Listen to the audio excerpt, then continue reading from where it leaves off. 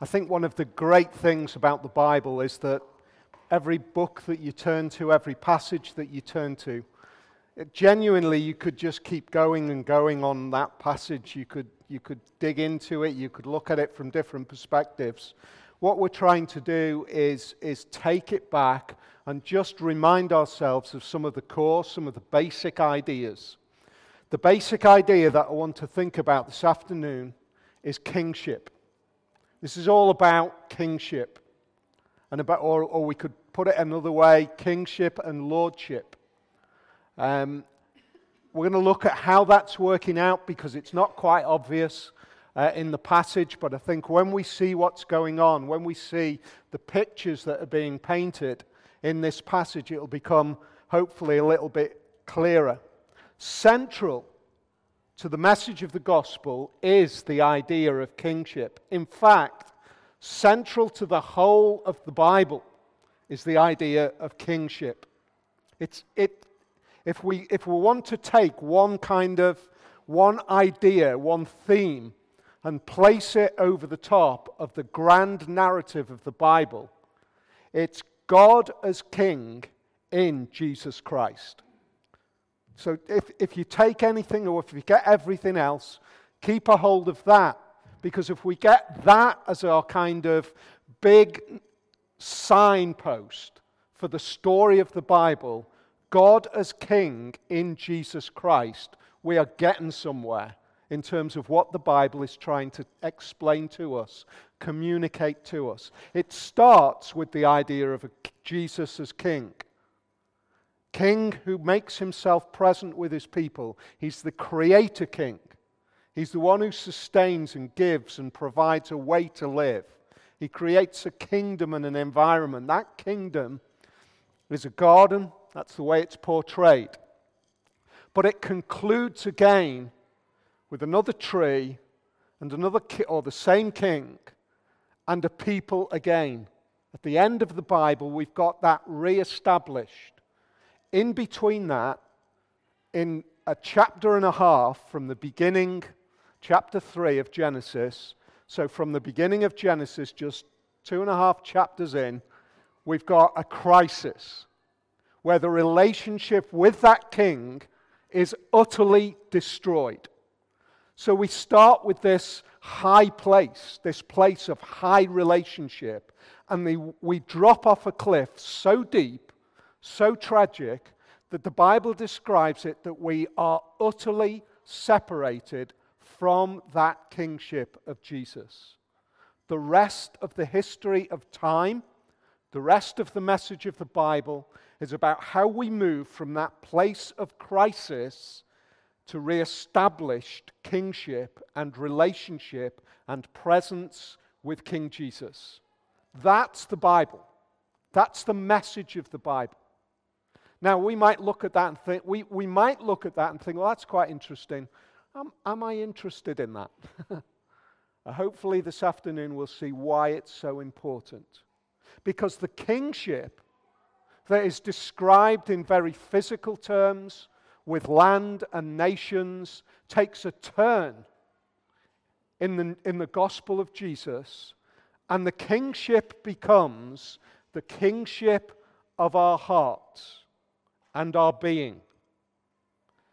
So we are citizens of one place or another. Bunyan puts it like this: we are citizens of the city of destruction, and our hope is that we become citizens of the celestial city. We become citizens of the kingdom of Jesus. How does that move? Well, this, as I said, this is all about kingship.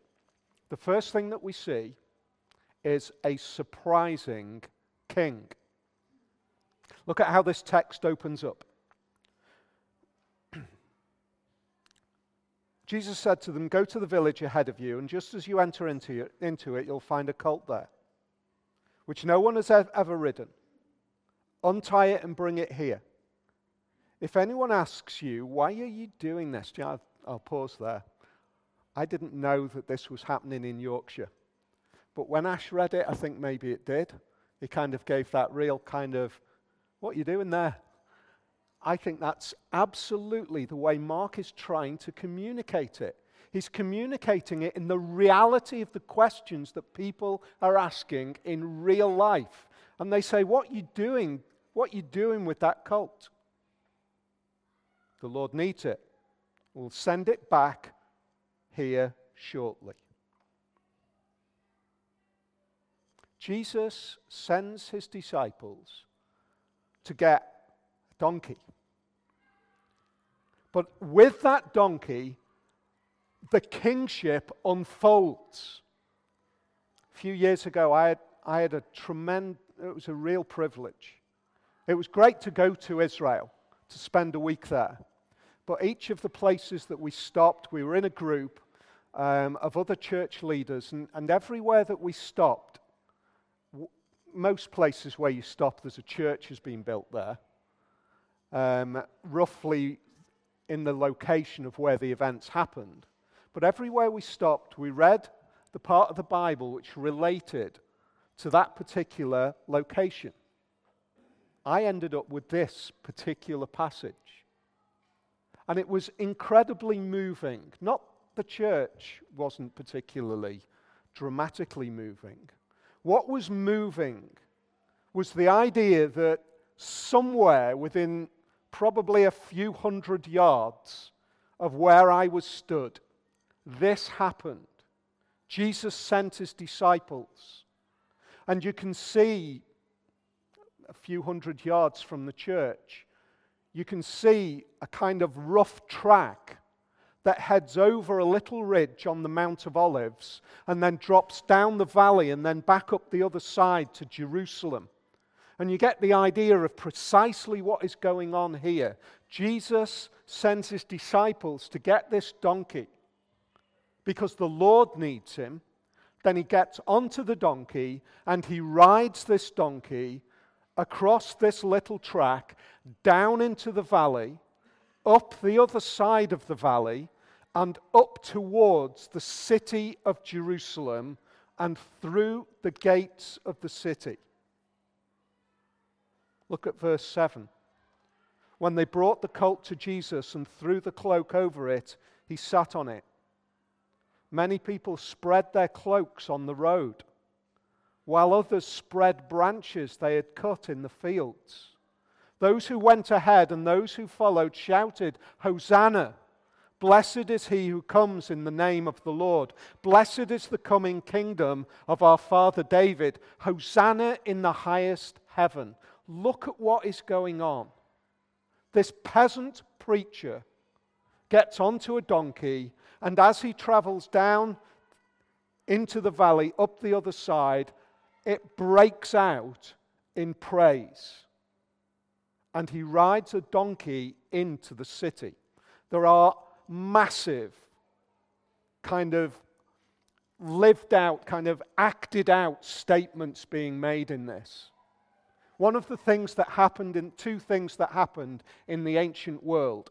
One, and you've seen it all over the place in cinema, was the idea of the Roman triumph. You've seen it, I'm sure, Ben-Hur, all of that kind of thing. The returning heroes, the triumphant victor rides into the city with all of the entourage, and everybody is cheering and proclaiming the victory.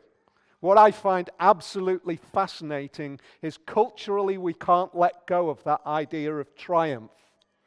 Star Wars fans, end of A New Hope, what happens? They march through the center of the rebel armies, and there is cheering and celebration for the victors who have won. But this king rides into the city on a donkey, actually on the colt of a donkey. Because there's another statement that is going on, and in the ancient world, a ruler came on a donkey rather than a war horse when he came in peace. Isn't that fascinating? So Jesus is making this huge statement. I am arriving with a triumph, but I am coming in peace. That's breathtaking, I think. That in that act, Jesus is saying something. And if the kingdom is now our hearts, Jesus is saying in that act, I'm coming to you, I'm on my way, I'm coming as a triumphant victor, but I am coming in peace. I'm coming to bring peace. I think that was also a dramatic statement, because what the Jews expected was that their Messiah ruler would come with military power and kick out the Romans. Freedom and liberty. And Jesus comes and he says, that is exactly what I am going to do, bring freedom and liberty, but it's not the kind of freedom and liberty that you think you need. It's a different kind of freedom and liberty. It's the freedom of peace with God.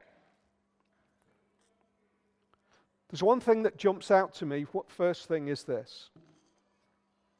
And this is just a really practical thing. If the king is humble, how should his people be? How should the people of that kingdom be? They should be marked with the same humility, because the leader sets the standard.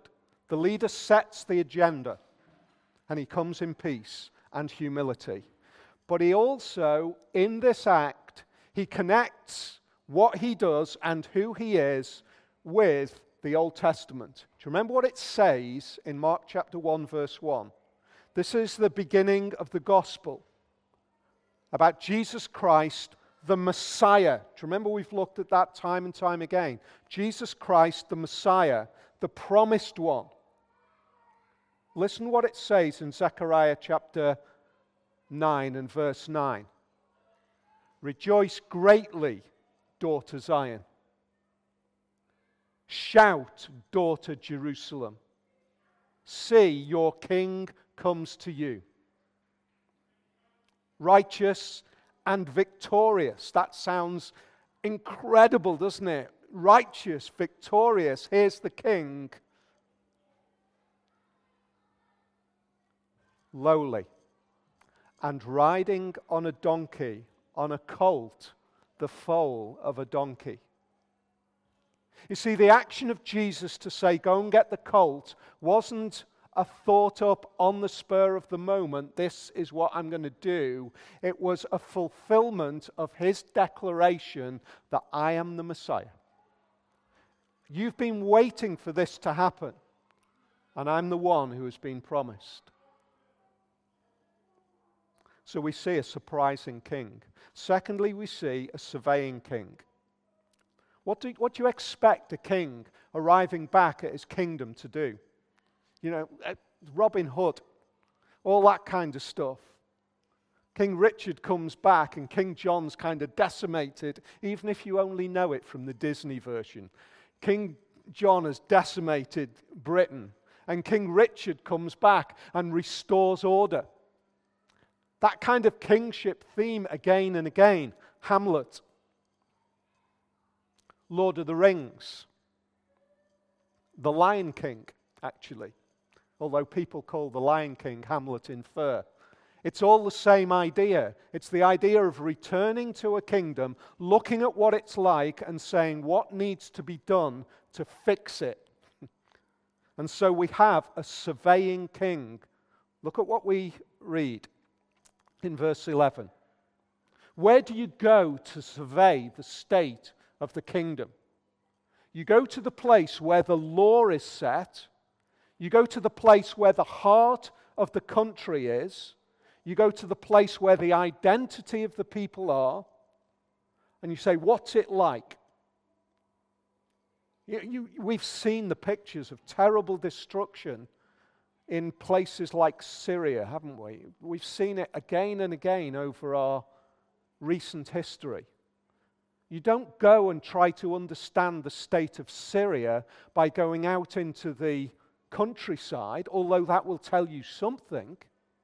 You understand it deeply by going to the center. And Jesus goes to the very center.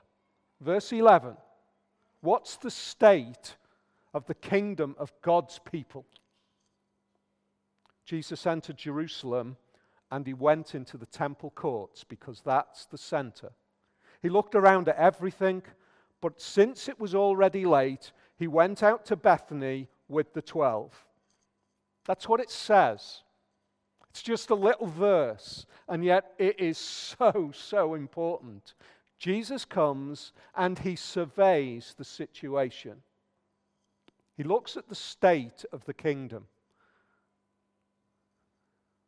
Here's the thing, when this becomes a kingdom of our hearts, do you realize that Jesus, by the power of the Holy Spirit, comes and assesses the state of our kingdom? He assesses our hearts. He looks in and he says, what's ruling? He looks in and he says, what's worship? He looks in and he says, what's valued? What's our attitudes? What do we hold as really important? The surveying goes on. Because that's where the kingdom resides now, within our inner beings. And Jesus comes and he surveys. What would the result be of the surveying of our hearts? I know what the result of the surveying of my heart is. It's a corrupt kingdom. It's a mess of a kingdom. It's a kingdom that worships the wrong things.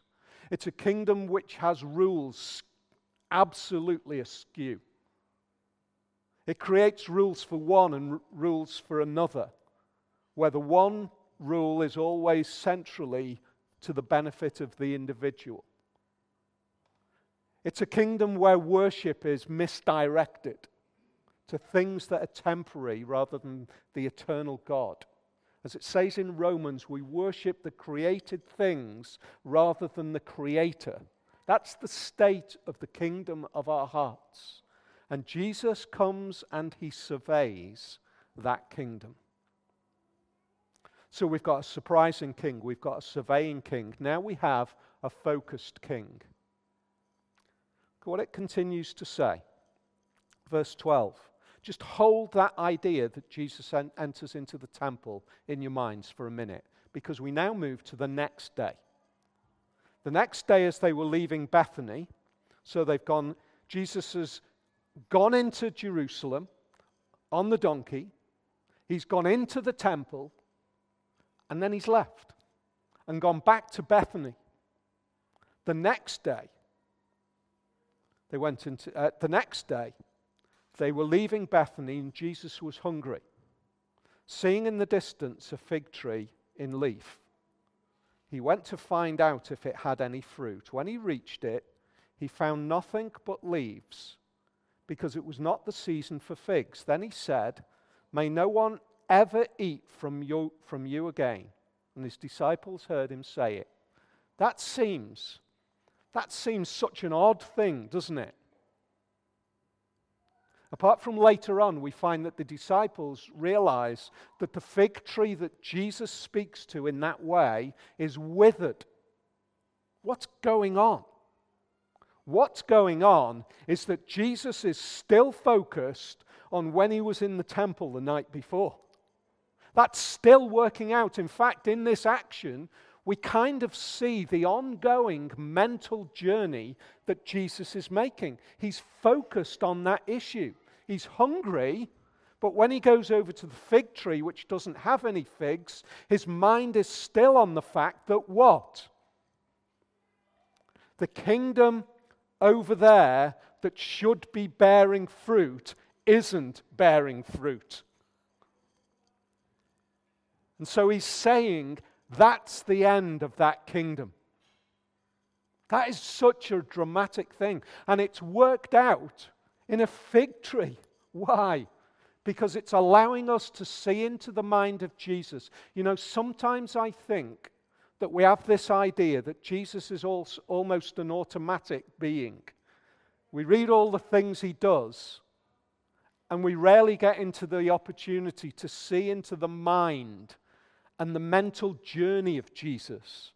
The fact that things are said and he does things and they work themselves out in the next hours or the next days or the next weeks or months. And he's looking at this and he's thinking, the kingdom that should be bearing fruit is not bearing fruit. I'm hungry, I'm going to go and look at that fig tree, and now I'm going to curse that fig tree because on my mind is the fact that the kingdom isn't bearing fruit, and I'm going to give the opportunity for my disciples to see that I am concerned about a kingdom that is not bearing fruit.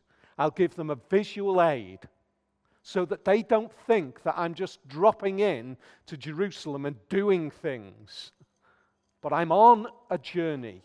I'm on a mental journey, and we have a focused king. Here's the thing, when Jesus starts to engage with us, it's not a one-size-fits-all. He doesn't just kind of come in and say, right, that's how it's to be. But you are different to me. And the focus of Jesus is that the kingdom that you live in is corrupt, and the kingdom that I live in is corrupt, but they are corrupt in different ways. They both need to go, but Jesus is going to engage with us individually. But he's going to say this: the kingdom has got to die. It's got to wither away. He's effectively saying we have got to cut off the life to that kingdom that currently resides in your heart and in my heart. So we have a focused king. The final thing that we have is a purging king. Do you know, in all the time that I've read these accounts in the Gospels of Jesus purging the temple, I have never seen this until this week. I've often, well, up to now, I've always thought that Jesus goes into the temple, look at what he does on reaching Jerusalem, one of the most iconic moments in the life of Jesus. Jesus enters into Jerusalem, and Jesus entered the temple courts and began driving out those who were buying and selling there. He overturned the tables of the money changers and the benches of those selling doves, and would not allow anyone to carry merchandise through the temple courts. And as he taught them, he said, "Is it not written, my house will be called a house of prayer for all nations, but you've made it a den of robbers." That's what Jesus does. It's one of the, it's really well-known moment in the life of Jesus. He goes in, imagine it, normal temple life, outer court, absolutely busting with activity. In Israel, in this part of the world, this is the Amazon or eBay of the area. I'm not kidding, it was the center of commerce, the temple courts.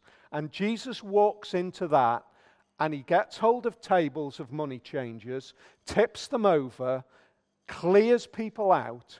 It is just a spectacular scene. It's just mind-blowing. It's been the source of all sorts of pieces of art down through the years, the purging of the temple. And I've always thought, man, that's a moment where the kind of the just anger of Jesus is really seen. He's gone into that temple and he's been confronted with what it is, and he's turned over the tables and he's cleared them out.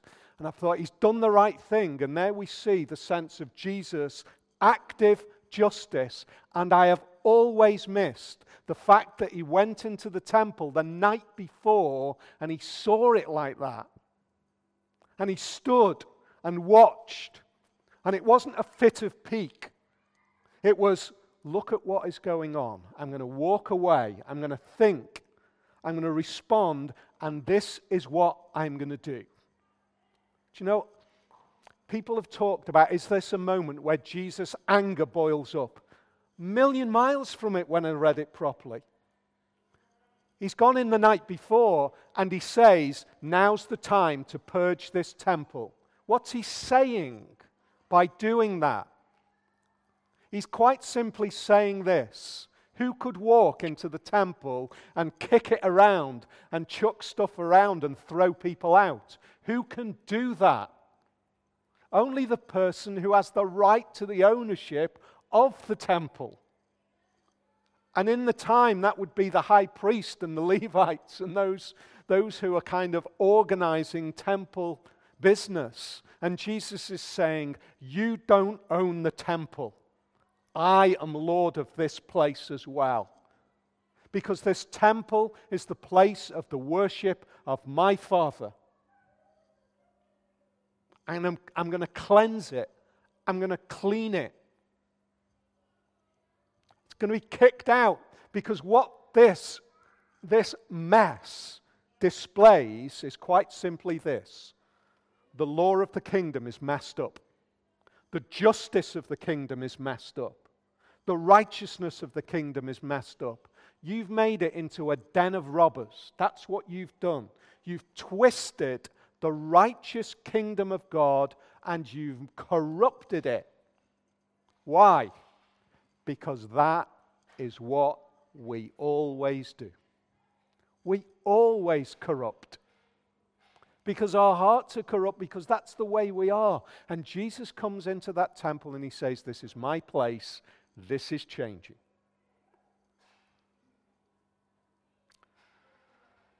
Look at the response. Verse 18. The chief priests and the teachers of the law heard this and began looking for a way to kill him. For they feared him, because of the whole crowd was amazed at his teaching. What we've seen time and time again is that the crowds are amazed at Jesus. They turn to Jesus. They are in awe of Jesus. I mean, they've just the day before thrown their cloaks and branches on the ground as he's entered into Jerusalem. They are amazed at him. But the leaders realize this is a crisis.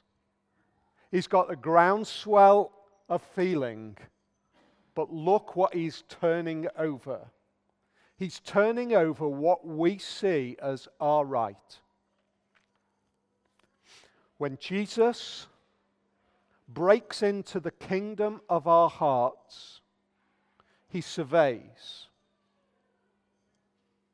He focuses on the specific issues. Jesus went into that temple and he turned over the things that were corrupt because he'd focused on it.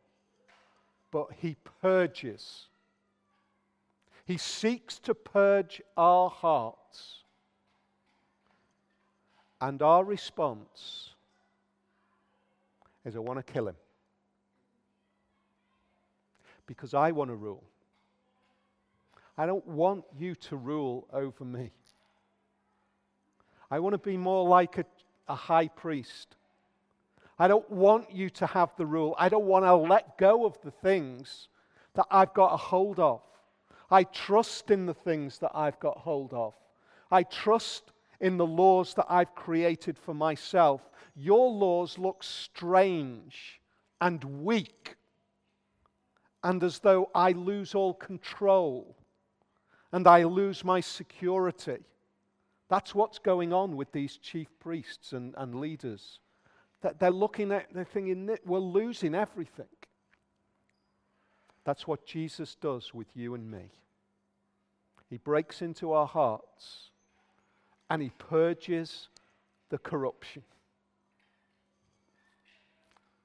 It's all about kingship. It's all about the coming king, the arrival of the king, that great theme that J.R. Tolkien understood. The arrival of the king is great news. But it is great news only for those who submit to that king and enter into his kingdom. Here's the thing. We know instinctively that we hold on to some things. But we also know that those things that we hold on to let us down so often. How did the purging king arrive? He arrived on a donkey. He came in peace. And Jesus comes to you and he comes to me and he says, in peace, we're going to turn over these tables of your heart. We're going to throw out these money-changing attitudes that you have. We're going to get rid of these things that you rely on, because honestly, if you trust in me, you will be happier. You will be more at peace than you could ever have imagined. You think you won't be, but you will be. That is the kingdom of Jesus working out in our hearts, not just working out on the pages of an ancient book. And I pray that that might be our experience for all of us here. The ongoing purging of our hearts by King Jesus.